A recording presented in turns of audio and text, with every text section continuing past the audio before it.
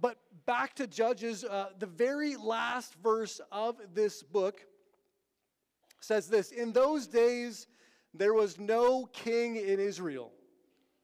Everyone did what was right in his own eyes." This is the story of this whole strange, odd book that we find ourselves in. The people of God have been released from slavery from Egypt, where they were. They wandered the desert for 40 years. They're about to go into an established kingdom of, the kings of Solomon and David, kind of the promised land. But they're in this in-between time where they have no king whatsoever. And everyone is doing what is right in their own eyes. That's why we've called this thing "In Their Own Eyes." Because as we find in this book, we find also in our world around us that many people just look to themselves or what feels good or makes them happy to say what is right. This morning, we're going to focus in on one man named Jephthah. He is called out as a leader to go forth and lead these people. And so thinking about leadership, and even this last week as our president made his big speech, I thought I would look to some presidential leadership quotes. Because as we're going to find, Jephthah likes to talk.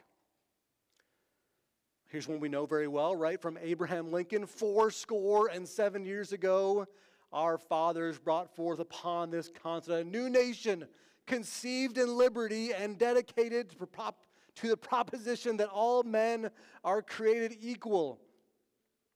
Or Dwight D. Eisenhower: "What counts is not necessarily the size of the dog in the fight, it's the size of the fight in the dog." Or Franklin D. Roosevelt: "The only thing we have to fear is fear itself." Or I love this from JFK about going to the moon: "We choose to go to the moon in this decade and do the other things not because they are easy, but because they are hard." There are great inspirational leadership presidential quotes, but there are also probably just as many not so good quotes. You may remember from Clinton, his famous, "It depends on what the meaning of the word is." Ronald Reagan said, "I learned a lot. I went down to Latin America to learn their views, and you'd be surprised, they're all individual countries." Also Ronald Reagan: "Facts are stupid things." Yep. Nixon said, "When the president does it, that means it's not illegal." That's good. That's good to know. I also, when I was thinking of kind of leadership, kind of speaking in quotes and what they said, I thought about this day, right? Today is the Super Bowl. We were kind of taking bets earlier on how much Chiefs gear there would be here today. I see a lot out there. Are there any Eagles fans here today? None. Maybe one or two. Okay. But Dan, you're a Bears fan. Yeah. Well, yes, we have the big Super Bowl today. I don't know if you're going to be watching it, who you'll be cheering for, commercials, Chiefs, halftime show, I don't know. But we also have very strange quotes, people saying things in public, head coaches, right? I'm also a Bears fan like Dan. We had a terrible coach named John Fox, and he said one time, "We need to generate more than 0 points to win games." There's no doubt. Yes. Bill Peterson, the Oilers head coach, said, "You guys line up alphabetically by height." Or Bill Cowher once said, "You're not attempting to circumcise the rules." It's not the right word. Throughout the Bible, we get this caution about our own words. Ephesians 4:29 says, "Do not let any unwholesome talk come out of your mouths, but only what is helpful for building others up according to their needs." Matthew 12:36, "I tell you, on the day of judgment, people will give account for every careless word they speak." Or Proverbs has lots of little verses and things about our own words and the tongue. And Proverbs 21:23, "Whoever keeps his mouth and his tongue keeps himself out of trouble." Or James 1:26, "If anyone thinks that they're religious and does not bridle their tongue, they deceive their heart. That person's religion or faith is worthless." As we've walked through these judges, these leaders of God's people, this is this guy Jephthah, who talks the most. He's sought out to be a leader, to lead the people, to help them out, even though, as we're going to see, he's an outcast. And while he fights and defends and does these things, it's his words, tragically, as we'll see, that are most remembered. And so that's what we're going to focus on today, is a leader's words. And before you kind of even check out and say, well, Pastor, I'm not a leader myself. I don't have any kind of position in the church or my job or neighborhood or whatever. I'm a firm believer that all Christians are leaders. Jesus calls us to go and make disciples. We're called to go ask people to follow after us, to have an influence on other people with our words, our actions. And so in some sense, we are all leaders, and we need to be careful with our words in public or in private. So as we go through this story of this man, Jephthah, we're going to look at this idea of leadership and words and how we are to use them and be careful with them. And number one, as we're going to look at today, leaders use their words to repent. Leaders use their words to repent, to apologize, to know when they are supposed to say sorry. Over the years, we've seen plenty of public figures, politicians, apologizing for things. And it becomes hard sometimes when we see many leaders doing this to trust them sometimes. That is their repentance, is it deep down? Is it to the heart? Is it just words? Or do they mean what they say? Are they just trying to kind of do the minimal, maybe to keep up their reputation? One of the shows that it's been done for a while, but is still watched, right, is The Office. And there's an episode where Dwight, he is asked to apologize up front. And he gets up, and he has a letter that he's written out, and he stands in front of the entire office, and he reads this letter, which says, "I state my regret." And he folds it up, and it's over. And they're kind of like, what? Why didn't you write more? He says, "Well, I didn't really mean it." He was asked to do it, so he did it. He wrote, "I state my regret." Unfortunately, there's even been this trend, or this thing we've seen in the last 20 or so years of Christian leaders, pastors, who were caught doing things, inappropriate things, and had to state their regret, had to apologize, had to repent in public. And as a church, we have not been exempt from some of these things in our 23-year history of leadership needing to apologize.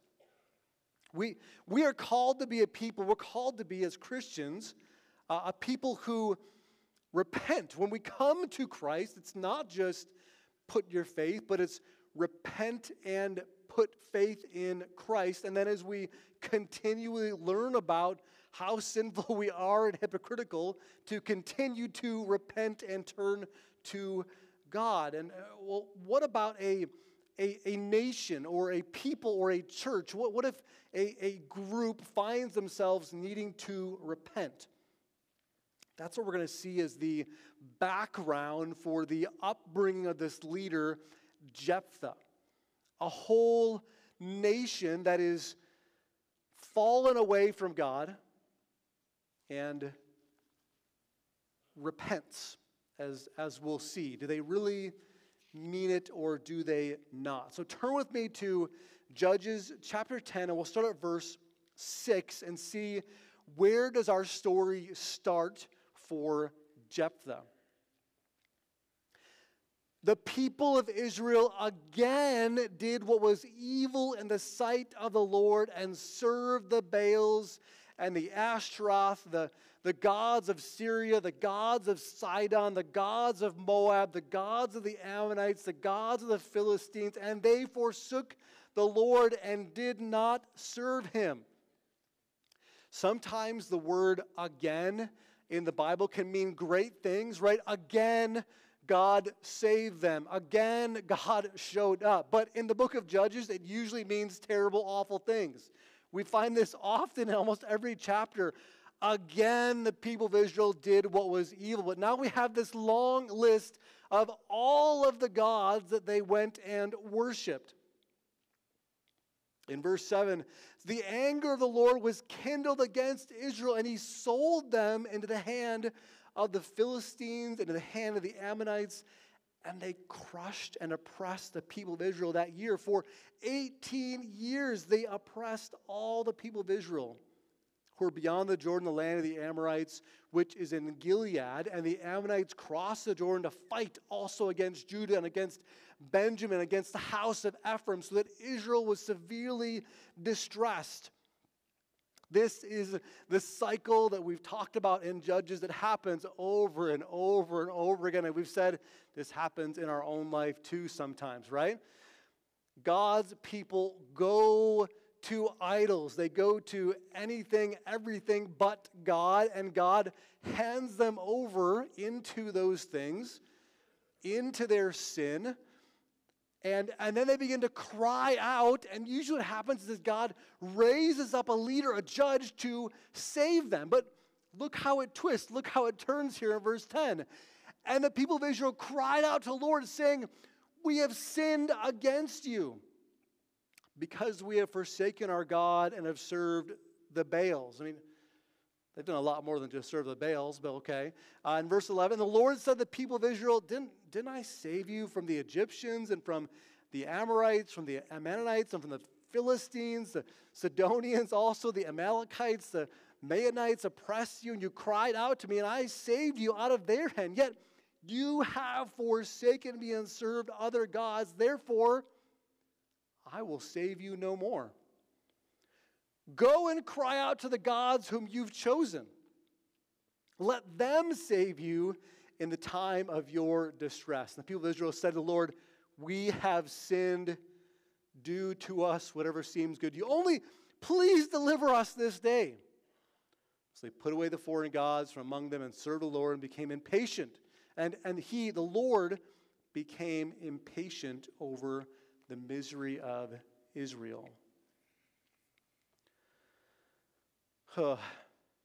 This happens over and over again in this book.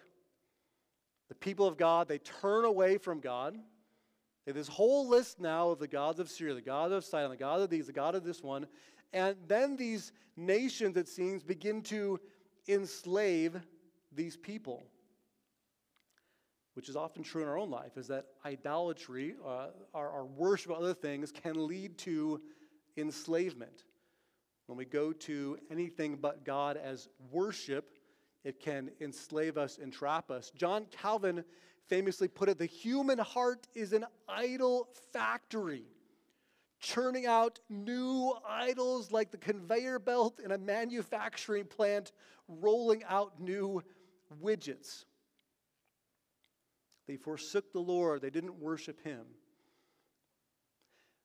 It seems so different sometimes to think about that culture and these giant maybe statues of a god or the god of Baal or Ashtaroth. Like we don't really have Yeah, we have Allah or other Buddha, gods like that.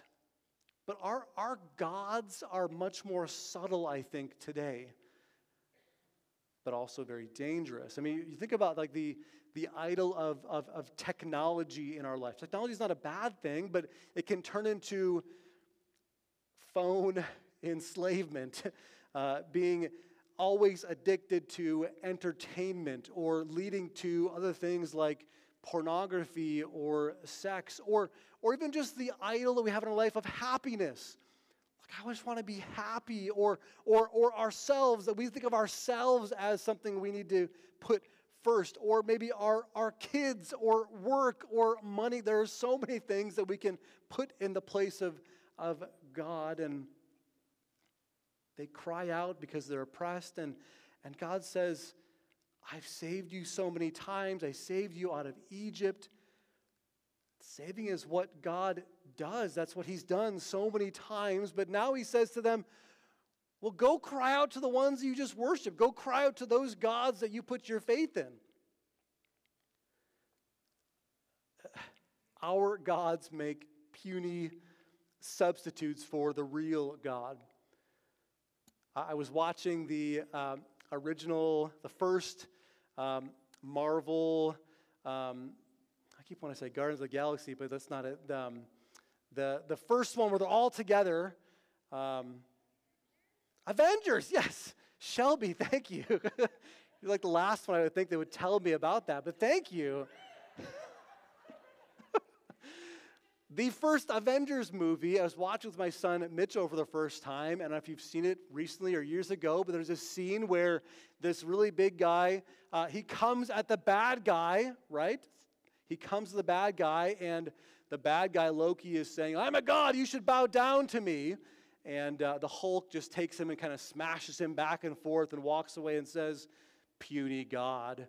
Like, that's what we should think of these other things in our life, that they are puny compared to what God is. That's what God is trying to tell these people.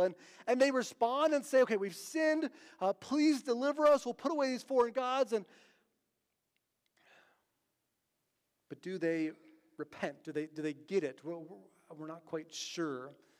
I think about repentance as this, when you're at the airport and those moving walkways, it's not just standing in one place and on a solid ground and looking forward, but it's kind of moving in that direction forward something. So if you think about kind of faith is putting your faith in Jesus forward, and repentance is turning from something behind you, it's not just looking away from that and to Jesus, but it is actively moving away from that thing behind me toward Jesus. So those moving walkways, they move you down toward Jesus. If you are stuck over again, repenting, continually stuck in this sin, the question really is that really repentance? So these leaders then are left with this question of what now? They're stuck. God says, okay, I'm growing tired of your misery, but he doesn't say I'm going to save you. And look at verse 18 then. The leaders of Gilead said to one another, who is the man who will begin to fight against the Ammonites? He shall be head over all the inhabitants of Gilead. This is the question of this book, the question of this whole thing about who is going to lead us.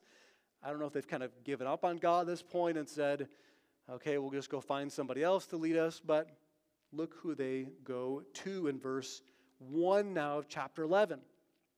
Now, Jephthah the Gileadite was a mighty warrior, but he was a son of a prostitute. Gilead was the father of Jephthah, and Gilead's wife also bore him sons. And when his wife's sons grew up, they drove Jephthah out and said to him, you shall not have an inheritance in our father's house, for you're the son of another woman. Then Jephthah fled from his brothers and lived in the land of Tob, and worthless fellows collected around Jephthah and went out with him. This is the story of our guy. This is our leader. This is what we're going to follow. Verse 4, after a time, the Ammonites made war against Israel, and when the Ammonites made war against Israel, the elders of Gilead went to bring Jephthah, the land of Tob, and they said to him, come and be our leader, that we may fight against the Ammonites. But Jephthah said to the elders, didn't you hate me? You drove me out of my father's house. Why have you come to me now when you were in distress?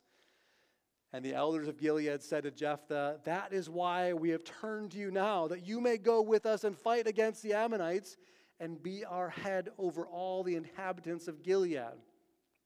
Jephthah said to the elders of Gilead, if you bring me home again to fight against the Ammonites, and the Lord gives them over to me, I will be your head. And they respond, the Lord will be witness between us if we do not do as you say. And so Jephthah went with the elders of Gilead, and the people made him head and leader over them, and Jephthah spoke all his words before the Lord at Mizpah. So we're introduced to our leader here. He's one of them. He's a mighty warrior, a good start, but he's also the son of a prostitute. All of his dad's kids hate him. They drove him away, and so this is the guy they choose. For whatever reason, they're stuck. They feel like God has abandoned them, and so they go to this worthless, kind of surrounded by worthless fellows kind of a guy. And notice it doesn't say that this is the guy who God raised up to save them. This is the people's pick. This is part of the downward spiral of this whole book, is that it begins with God putting forth these leaders and saving them, and then by the end it's just whoever wants to go can go, and it gets worse and worse and worse. And Jephthah uses his words, but it seems like there's this pattern here of the people going to somebody else, help us. First to God, help us, and then to Jephthah, help us. But do they really understand this repentance idea? It seems like their repentance maybe was short-lived, or when they figured out that God wouldn't help them, okay, we'll go to Jephthah and maybe he will help us. But this is the background of this guy, Jephthah, we're going to look at. If God doesn't give you what you want, don't just go up and go on to the next best thing. But let's read on in our story here about what Jephthah does in his leading. There's some good and there's some bad. The second thing about leadership, though, is that leaders rely on the Word of God. They rely on the Word of God. I think about Jesus when he was tempted in the desert by Satan, trying to get him to get off his mission to sin. Jesus continually went to the Word of God for his answers. Relying on God is knowing what this thing says, knowing where to look for answers in this, not just kind of flipping it open and hoping that something will help you out, but saying that I know this well enough, I know, God, what you're speaking to me and what this means for my life. This is why we preach on this. This is why we try and go through like even hard books like the book of Judges to understand what God says to us through this. I mentioned last week that we, after church, had some leaders, some elders, some team leaders, staff kind of meet for this kind of planning session about our church, thinking about the future. And one of the first things we did is we prayed together. We sought God to speak to us through His Word and talk about things like discipleship in the Word, praying in the Word. So how does this come up with Jephthah? Look at verse 12 of chapter 11. Then Jephthah sent messengers to the king of the Ammonites and said, "What do you have against me, that you come to me to fight against my land?"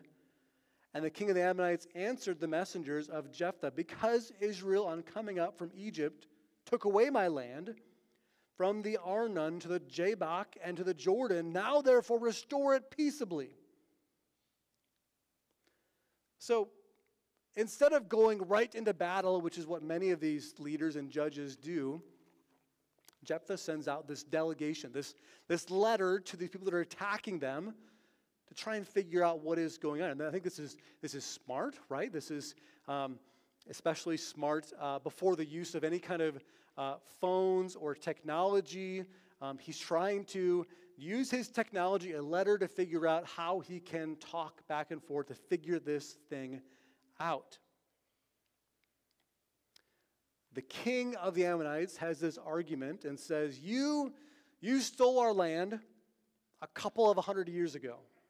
Generations ago, you stole our land. Give it back to us, please.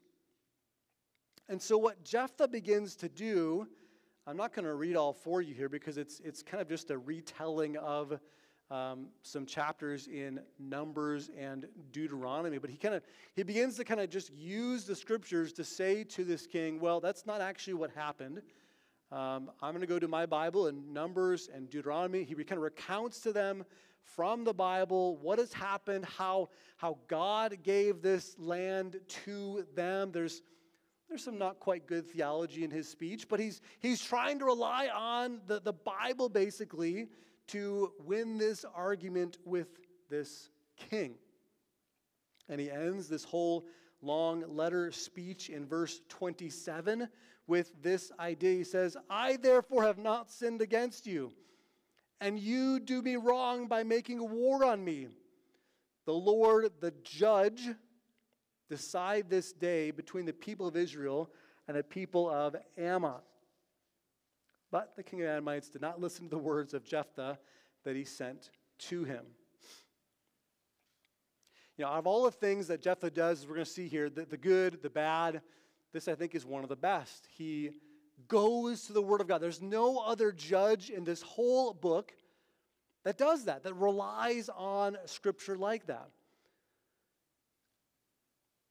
In our own life, in times of trouble or distress, whether it be at your work or home, is that what you go to first? Do you rely on the Word of God? Do you know it well enough to put your faith and trust in God's Word in it? We take this turn here in Jephthah's life. Jephthah is doing well. He's using Scripture, but it turns tragic here. He seems to kind of know and love Scripture, but it's his understanding that's going to kind of get him in trouble. And I'll just be honest with you, there's a lot of kind of strange and weird things that happen in the Old Testament, the Bible, and this is one of those that is hard to read and hard to look at. Our third point here is that leaders need to watch their words with God. We need to watch our words with God. Ecclesiastes 5 says, guard your steps when you go to the house of God. To draw near, to listen, is better than to offer the sacrifice of fools, for they do not know what they're doing is evil. But be not rash with your mouth, and let your heart be hasty to utter a word before God. For God is in heaven, and you are on earth. Therefore let your words be few. How we talk to God, how we invoke God's name, maybe in a curse word, or make promises to God, or speak to God. Be careful with these things. Look at verse 29. Then the Spirit of the Lord was upon Jephthah, and he passed through Gilead and Manasseh and passed on to Mizpah of Gilead. And from Mizpah of Gilead, he passed on to the Ammonites. So here's the God responding and saying, I'm going to put my Spirit upon you now. Maybe the people picked you, but you're using Scripture, you're relying on it, so my Spirit is upon you. And then in verse 30, Jephthah made a vow to the Lord and said, if you will give the Ammonites into my hand, then whatever comes out from the doors of my house to meet me when I return in peace from the Ammonites shall be the Lord's, and I will offer it up for a burnt offering. Why does he do this? he has the Spirit of the Lord on him. He's doing well, but he makes this vow. It seems like God is empowering him somehow, but he's kind of bargaining with God. God, if you do this for me, then I will do this for you. I will give you this. It's never a good idea to try and make bargains with God. God, if you just make me really rich, I will do this for you. God, if you just give me this promotion, or I don't know what your bargain would be, but that's not really the way that God works. There's a whole deep dive you could do in the Bible about vows. Vows today I don't think have as much meaning. We talk about vows in weddings or making an oath when you talk before a judge, but even those things today are not as binding, it seems like, as it was back then. There's this sense in the Bible that when you make a vow, when you say something out loud because there was nothing else to kind of hold your word, that it was final. Ecclesiastes 5, when you vow a vow to God, do not delay paying it. Pay what you vow. Or in Deuteronomy 23, if you make a vow to the Lord your God, you shall not delay fulfilling it, for the Lord your God will surely require it of you. You get to New Testament, it changes where Jesus and even other ones talk about, like the book of James, that just let your yes be yes. You don't need to make vows and all these things. But there were also these ideas that if you made a vow kind of rashly or inappropriately, that there were things you could do to kind of walk away from that. But look what happens with Jephthah. He goes out, he defeats the Ammonites, and then in verse 34 it says, then Jephthah came to his home at Mizpah, and behold, his daughter came out to meet him with tambourines and with dances. She was his only child. Besides her, he had neither son nor daughter. And as soon as he saw her, he tore his clothes and said, alas, my daughter, you have brought me very low. You have become the cause of great trouble for me, for I have opened my mouth to the Lord, and I cannot take back my vow.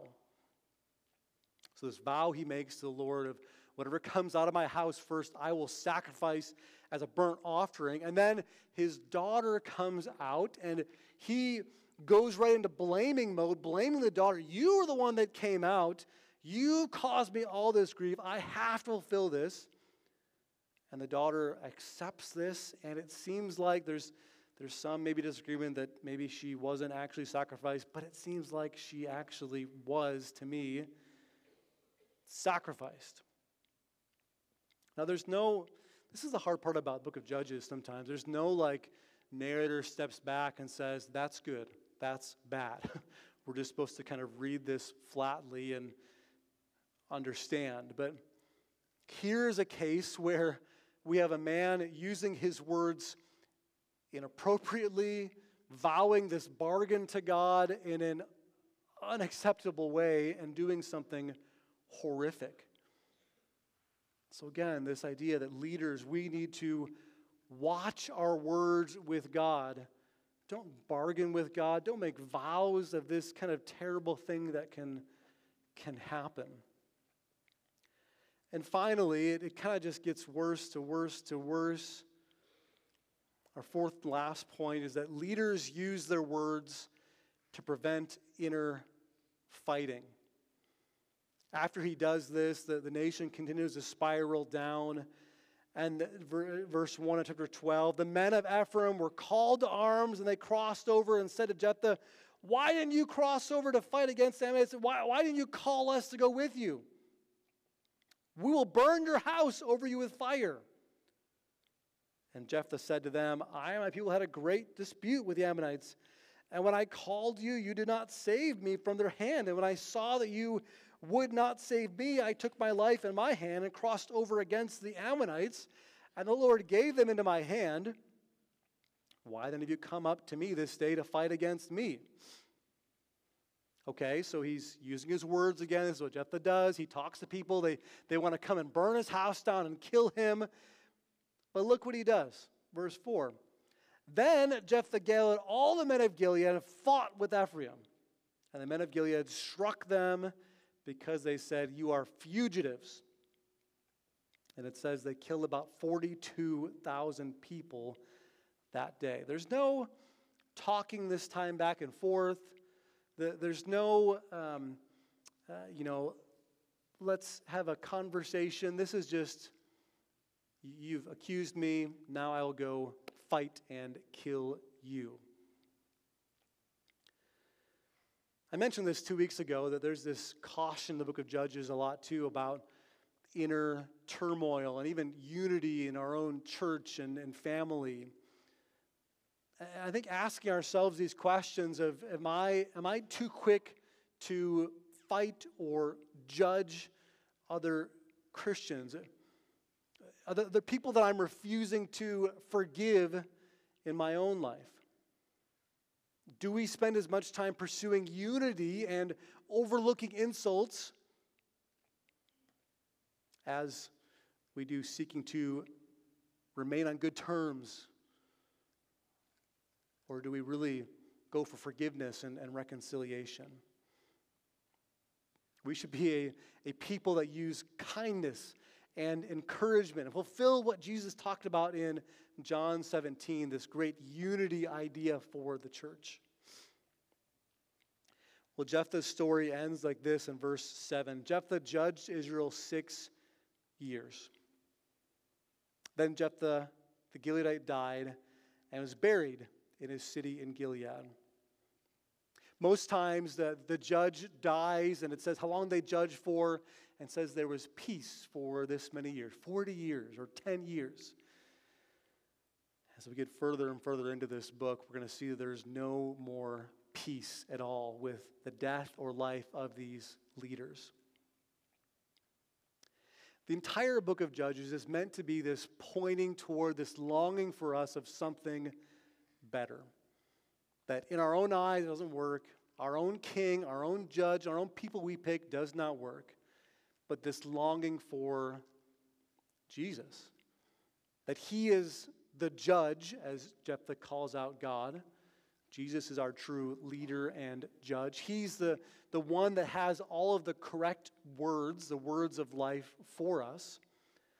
And so there should be this longing in us that, I don't want to be like Jephthah and the misuse of his words, but I want to have Jesus in my heart, his words in me daily. That's the invitation to you today, that whether you are a Christian or not, or you're questioning, do you have Jesus in you, his very words in you? And to that, let me pray for you. Father, we are thankful for your words. You said that you spoke things into existence. You created us. You created the very vocal cords and lips and tongues that we use. But God, so often our own words get us into trouble. Our thoughts, our language. So God, we confess that to you now. We repent of that now, God, and say that we don't want to have unwholesome or dirty or disgusting language or words in our life, but we want the words of life to be in us, to be in our mouth, to be in our head, in our heart. That God, your words would be so important to us, to rely on them and to speak to you, that it might cause unity and joy even in our fellowship here. So God, as we now sing these words to you, would you inspire us and fill us with your presence and joy?